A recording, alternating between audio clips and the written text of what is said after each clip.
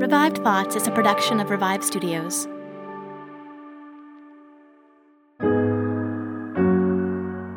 This is Troy and Joel, and you are listening to Revive Thoughts.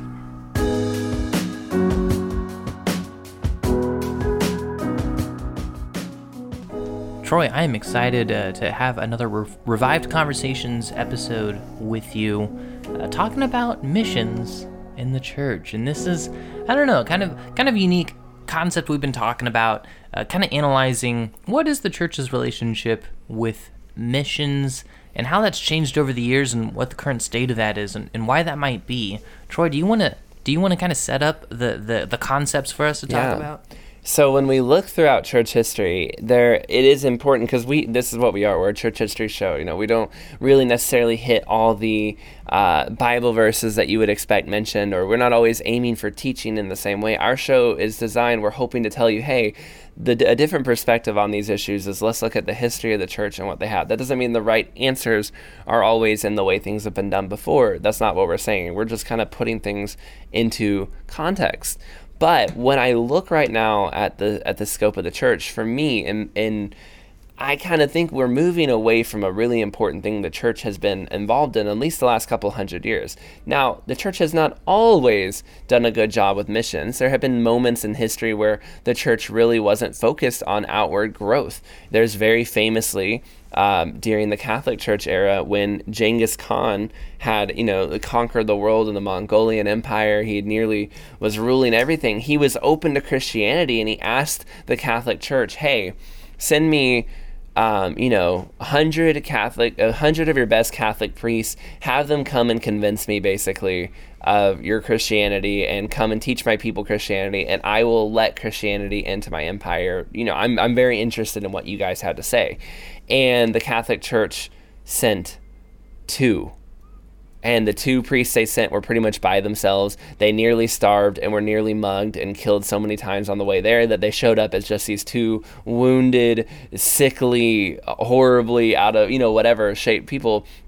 And the Khan Empire was like, so you don't take us very seriously, you don't really care about us, fine, they were not interested in you, and that pretty much closed the door on Christianity. Imagine if that had been different. Imagine if the Catholic Church had said, no way, we'll send you 200. We're going to make sure you guys are Christians. How different would the world be? So there are obviously moments, and that's not just me ragging on Catholics, but there are definitely moments in history where if we had been more focused on missions and more focused on expansion and telling the good news of Jesus Christ, how different would this world look today? How much more Christian? How many of the after effects of what we're feeling are because the church wasn't focused? Yet, at the same time, there's no denying that there are great moments, even during height moments of persecution, during the middle of the Protestant Reformation, as John Calvin and them are in Geneva, they're under tons of pressure to cave and go back to the Catholic Church, and yet they sent hundreds of missionaries into France and into other places, trying to make people Protestant, trying to tell people the good news of Jesus Christ. And a lot of us can trace our Christianity back to those groups of people because of their dedication to missions. But in the moment we are living in now, as we're going through life, I do think that the church is sliding away from its desire to send missionaries. And one of the reasons I believe that, actually, Joel, if I can do a little shout out to your church in this way. When I go to your church, where you're located in Kansas City, let me just tell everyone the address so they can go straight to it. No, I'm just kidding. But when I go to your church, I see a definite, kind of like an old school interest in missions, where they have big walls of missionaries with all the people that they're supporting. You can go find all the cards of the people there. You can see letters that they've written in recent newsletters, and there's a big emphasis, and this is all like in the sanctuary, like this is right in the back where anybody visiting the church can see all these people that you guys are supporting and sending around the world. But I have visited many, many other churches, and I don't see that anymore. And I think what your church is doing used to be a very, very common thing. And I don't think that the church has that interest anymore. They'll do, it's very common to have like a summerly, short-term mission trip for a couple weeks. Right. People go out and you'll take some people and people will say it's transformational, I grew so much. There's all that kind of language, but there's not really a desire on the local church level to have sustained missionaries or to have an interest in long-term missions anymore. And there are some people who are listening to this and are going to go, I don't even like that they're doing short-term mission trips. I don't want, mission trips like that at all. It's hurtful to the culture. And there has become a real shift in the church where we're going, we don't really like missions and mission work anymore. And I think that this is very damaging and very dangerous. And I think that even though people may be doing it in some cases with really good intentions, it's going to land us in a place, I think, that is not very good at all. Yeah. Well, first of all, thank you for for representing my. I do think my church does an excellent job with its attitude towards missions, and I think you're right. There's a little bit of an old school vibe for that. A lot of my church, there is people from that era, older people that took missions serious. A lot of our congregation is made up of retired missionaries, or are people that did spend some time overseas serving in missions. And you're right. It is something that doesn't seem to be the focus of a lot of younger churches or newer churches in the area. And obviously, we're overgeneralizing and we're talking about our perspectives. I know there's certainly churches that exist out there that are very hard into missions. Don't qualify this, Joel. 100% of churches are doing exactly what we say, and we won't hear any excuses otherwise. Exactly. It is how we say it is, nothing else. No, I think it's interesting, and this is just kind of a brainstorm, an analysis. We look at the duties of churches over the years and over even just the past few decades and stuff like that.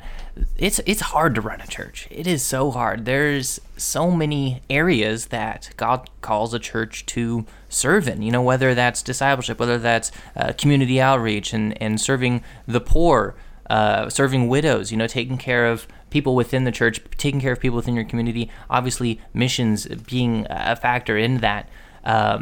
And it's a lot to juggle. And what I tend to see over time is that it's very rare that you find a church that's good in every area. Not to say that it doesn't exist, and through Christ all things are possible, of course, but as long as people are running it, there are typically flaws as far as how perfect a church can be. And not to say, I think that's just a limitation of the fallen world that we live in, right? I feel like you typically find churches that end up gravitating towards one area of church duties and becoming really, really good in that. And that kind of becomes what they're known for. And the other areas, they exist, they're there, but they're not stressed as much as other ones. And I feel like 30 years ago, missions was one of those areas that, and even before, going back to my grandparents' days, anytime, you're kind of like, I'd say like 50s through the 90s, missions, I feel like, of course, we're talking like eras that was before I was alive, so I don't know how accurately I can speak to it, but it seemed like missions was more of a staple of churches. I would even raising up. Go even further. I would say that it was before the 50s. I would say that from around the 1820s till I think the 90s is not an unfair kind of ending point, but it could have been further. I look, we're not going to put a date down. We actually do occasionally on Revived Conversations. We'll get emails and people will be like, "Here's where everything you got wrong." We're giving you some perspective. We encourage it. Write in, tell us. Write in and tell me how I'm right. I'm not looking for. No, I'm just kidding.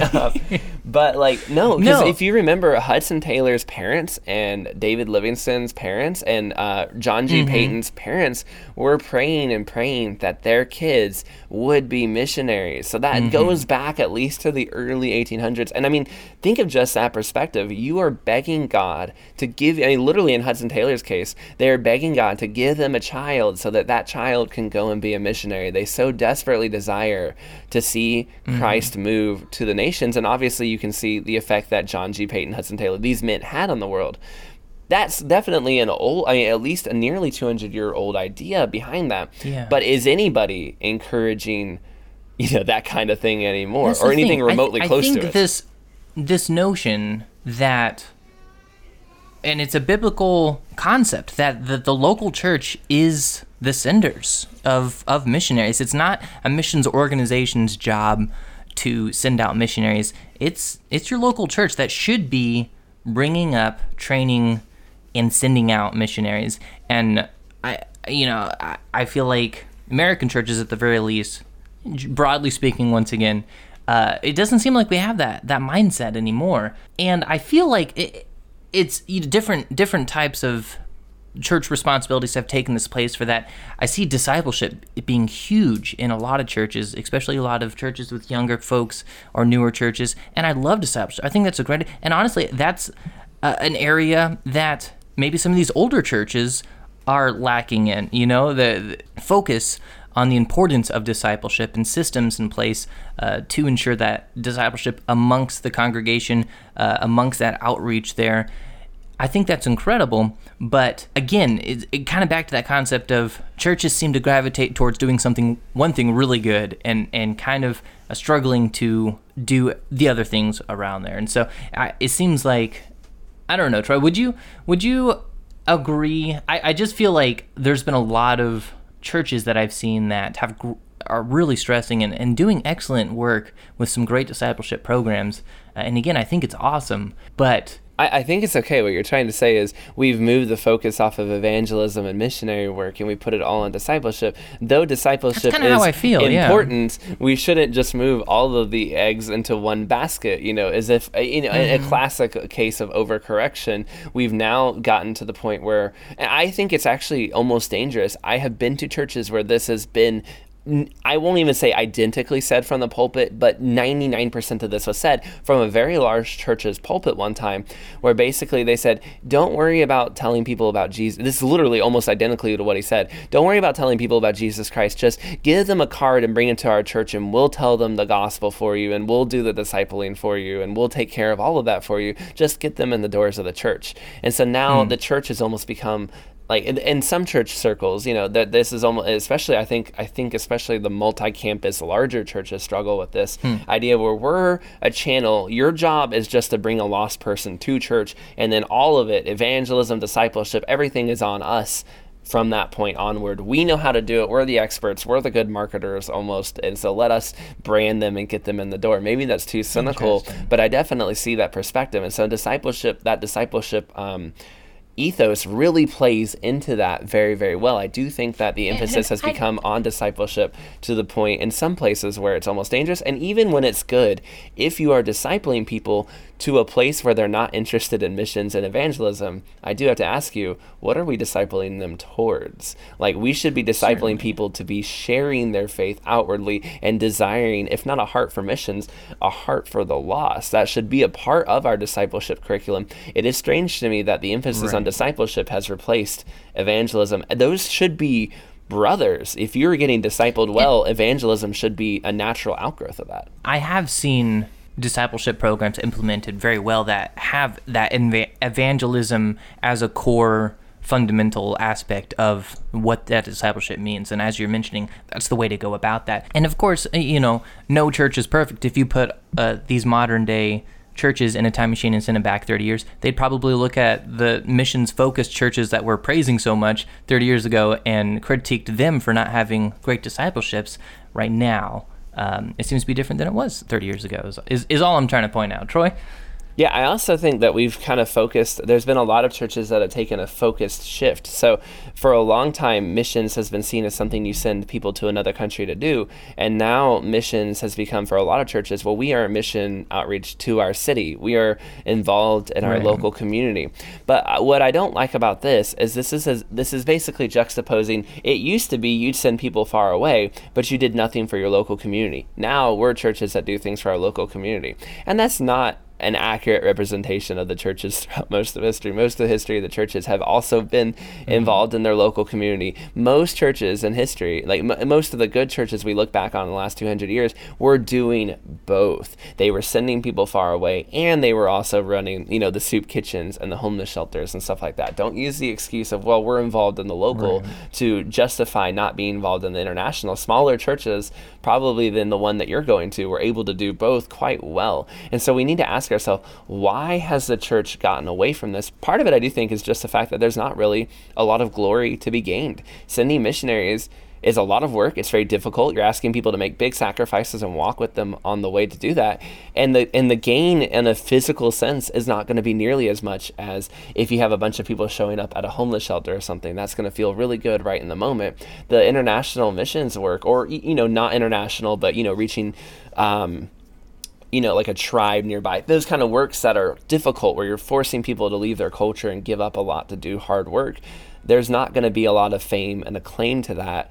And I think that the church models that we're under a lot of times are not really interested in that kind of stuff. But encouraging you, if you want to be a part of a good and healthy church, this missions outreach is going to be an important sign that you're doing the right thing. When you are running a gospel-centered church that loves Jesus Christ, it should be at some point that you will have somebody who kind of is impacted by what you're saying, who goes, you know what, actually, I think God is calling me to go out away from this community and tell the good news of Jesus Christ. And I'm not saying that you can run a church in 20 years and nobody does that. I'm sure that happens, but it is a healthy sign of a church when there are people who go, I want to lay everything down, want to sacrifice everything I'm a part of, and head overseas. And I think it's, if you're not maybe a regular listener of Revived Thoughts, or you are, you may be thinking this all the time, well, easy for you to say, Troy, you are technically, you are on the mission field. Yes, I am streaming this, recording this right now from Cambodia. Joel is a missions videographer. So, we're a little bit more invested in missions maybe than the average person. So we're going to see things, if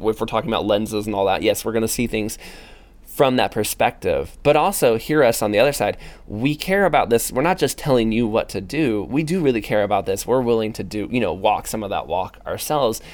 And I really I don't know. I think that I've said this before on other episodes, but we praise people, especially like if you're going to a good church that has probably good theology and good teaching, you'll hear a lot about great teachers, and depending on what spectrum that is for you, that could be R.C. Sproul, or that could be Martin Lloyd-Jones, or that could be, John MacArthur, whoever it is you look up to. You'll hear these great teachers, but you just really don't hear from the pulpit praise for men like Hudson Taylor and William Carey and Adoniram Judson, or women like Gladys Aylward and Amy Carmichael and Annie Taylor anymore. You don't hear their mission stories from the pulpit. You don't hear these good things God has been doing anymore.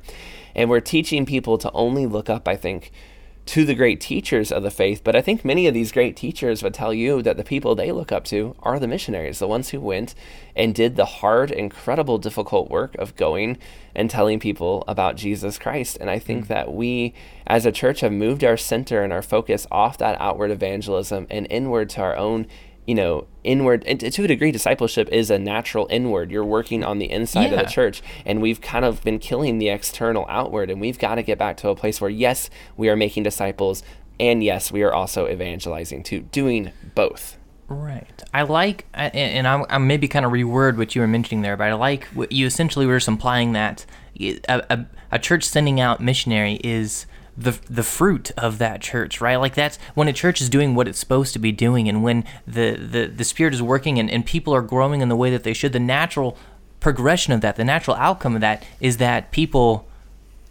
that missionaries are going to be produced. People are going to identify areas that the gospel is less known and want to go there and make the gospel known to those people, right? And that's what mission is. Your church, the gospel exists there. Praise the Lord for that. And we see those congregants around that are being edified and built up in that. But eventually, again, as Troy mentioned, the natural, specifically discipleship, the natural progression of that discipleship chain is to then identify areas where the gospel is lacking and meet that need, wherever that may be. Around we often think of it cross-culturally because the gospel is so prevalent where we're currently at, but identifying where the gospel is needed. And again, that should be a natural part of that discipleship progress. And if that is, don't feel like we're critiquing every church. If that's something that your church understands and is an encouragement of, then praise the Lord, that's awesome.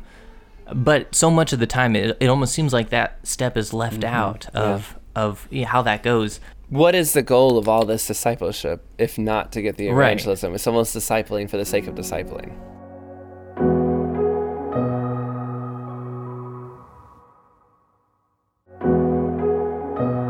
There's almost faceted layers to that, because there's your immediate outreach, in your town and in the people around you to evangelize to them and to share the gospel with them.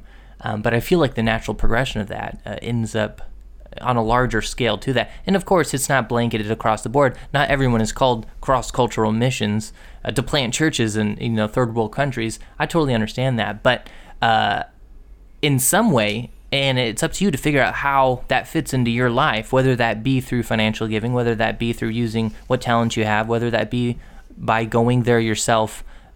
You should have that drive and desire to be a part of having more people hear the good news of Jesus, however that may be. Like Troy, for example, you're an excellent communicator. You're a great teacher, and you're using your skills as a teacher to lead students and congregants there in Cambodia. My skills are in technical and in video, and me and my wife serve as videographers with a missions agency. The concept of just using your talents for missions is obviously something I'm pretty passionate about, but I do think it's something, we have this tendency to look at the Gospels and, we get to the end and we read the Great Commission and we think that that's something you still need to be called to, like, oh, I wonder if God will call me to missions. That's not, it's not written that way. It's not an option. Like, it's not something that you are, if you're a believer, you are called to missions. You have to figure out what that looks like in your life, but that is the default state of believers, is to go unto all the world and proclaim the name of Jesus. And it'd be neat to see that emphasized more in local churches. Absolutely. I think is what Troy and I are trying to say. I think so too. I think that historically this was a thing. Again, I mentioned at the top, but Hudson Taylor's parents praying to send a child. You look in the 1880s, 1890s, there's this explosion of worldwide missions where churches are sending missionaries all over the world, and the people know the name of those famous missionaries. When I say names like Jim Elliot, when I say names like Hudson Taylor, when I say names like Amy Carmichael or Gladys Aylward, you know those people are, or if you don't, you're going to go subscribe to Martyrs and Missionaries run by Elise, and you're going to know who those people are. But when I ask you, who are the people that we know today? Who are the missionaries who are making a difference today? You may know a name or two from your church. Your church might be sending people, but there's no one commanding audiences or getting crowds or getting people excited about missions in the same way that it really was prevalent in the 1880s, 1890s. D.L. Moody, Charles Spurgeon, these people, George Mueller's running orphanages, yet he was still sending like tons of money to the China Inland Mission. If you read Hudson Taylor's autobiography, he's in shock at how much money George Mueller is dropping into the ministry, even though he already runs a ministry that you would think would be enough. You're running an orphanage for thousands of orphans. You've done enough. And he's going, no way, I've got to get money over to those guys telling people about Jesus. I've got to get money to Hudson Taylor, this guy running a small mission organization. That's how passionate these people were. Part of the reason we know names like Hudson Taylor today is because big names like D.L. Moody and Charles Spurgeon stepped aside and let you hear from these missionaries because they were so passionate about missionary work. We have sermons by Hudson Taylor on our feed. Almost all of those sermons come from a conference that he had in Shanghai, and also from D.L. Moody's personal church, where D.L. Moody was stepping aside and letting Hudson Taylor come and teach and preach. Do we see that today? Do we see this emphasis where big pastors are saying, no, not from me. Who am I? I'm nobody. You need to hear from somebody who's out there living it. Here, let this missionary come. Do we need to see that as a church again become important to us if we want to be a church that's creating discipleship? Now, I want to take it off though, because we're talking about the big broad scope of history and the big broad scope of churches. But if you're not a pastor, you're a mom, or you are a kid maybe in high school, because we have plenty of those listening, or you are a young guy, you're maybe going to college, or you're just working an early job, you just got married, you're one of those people, you don't run a church, or you do, you just got started, and you're going to hear all this and go, this is great, but what does this have to do with me? Let me encourage you.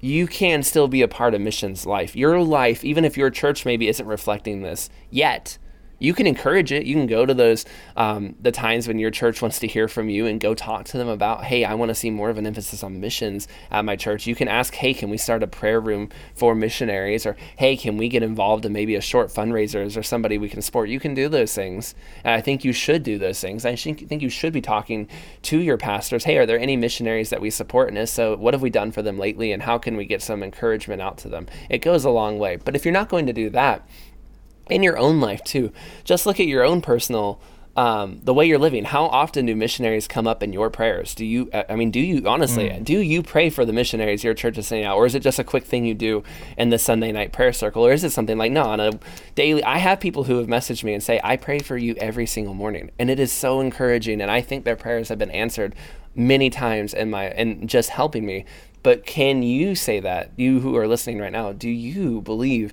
that you could honestly say, I'm praying for some missionaries every morning? And I'll put it out there. I'll confess as well. I'm here and I'm not doing that. So I'm failing in that area too. Don't feel bad if you're failing, but maybe we can do better.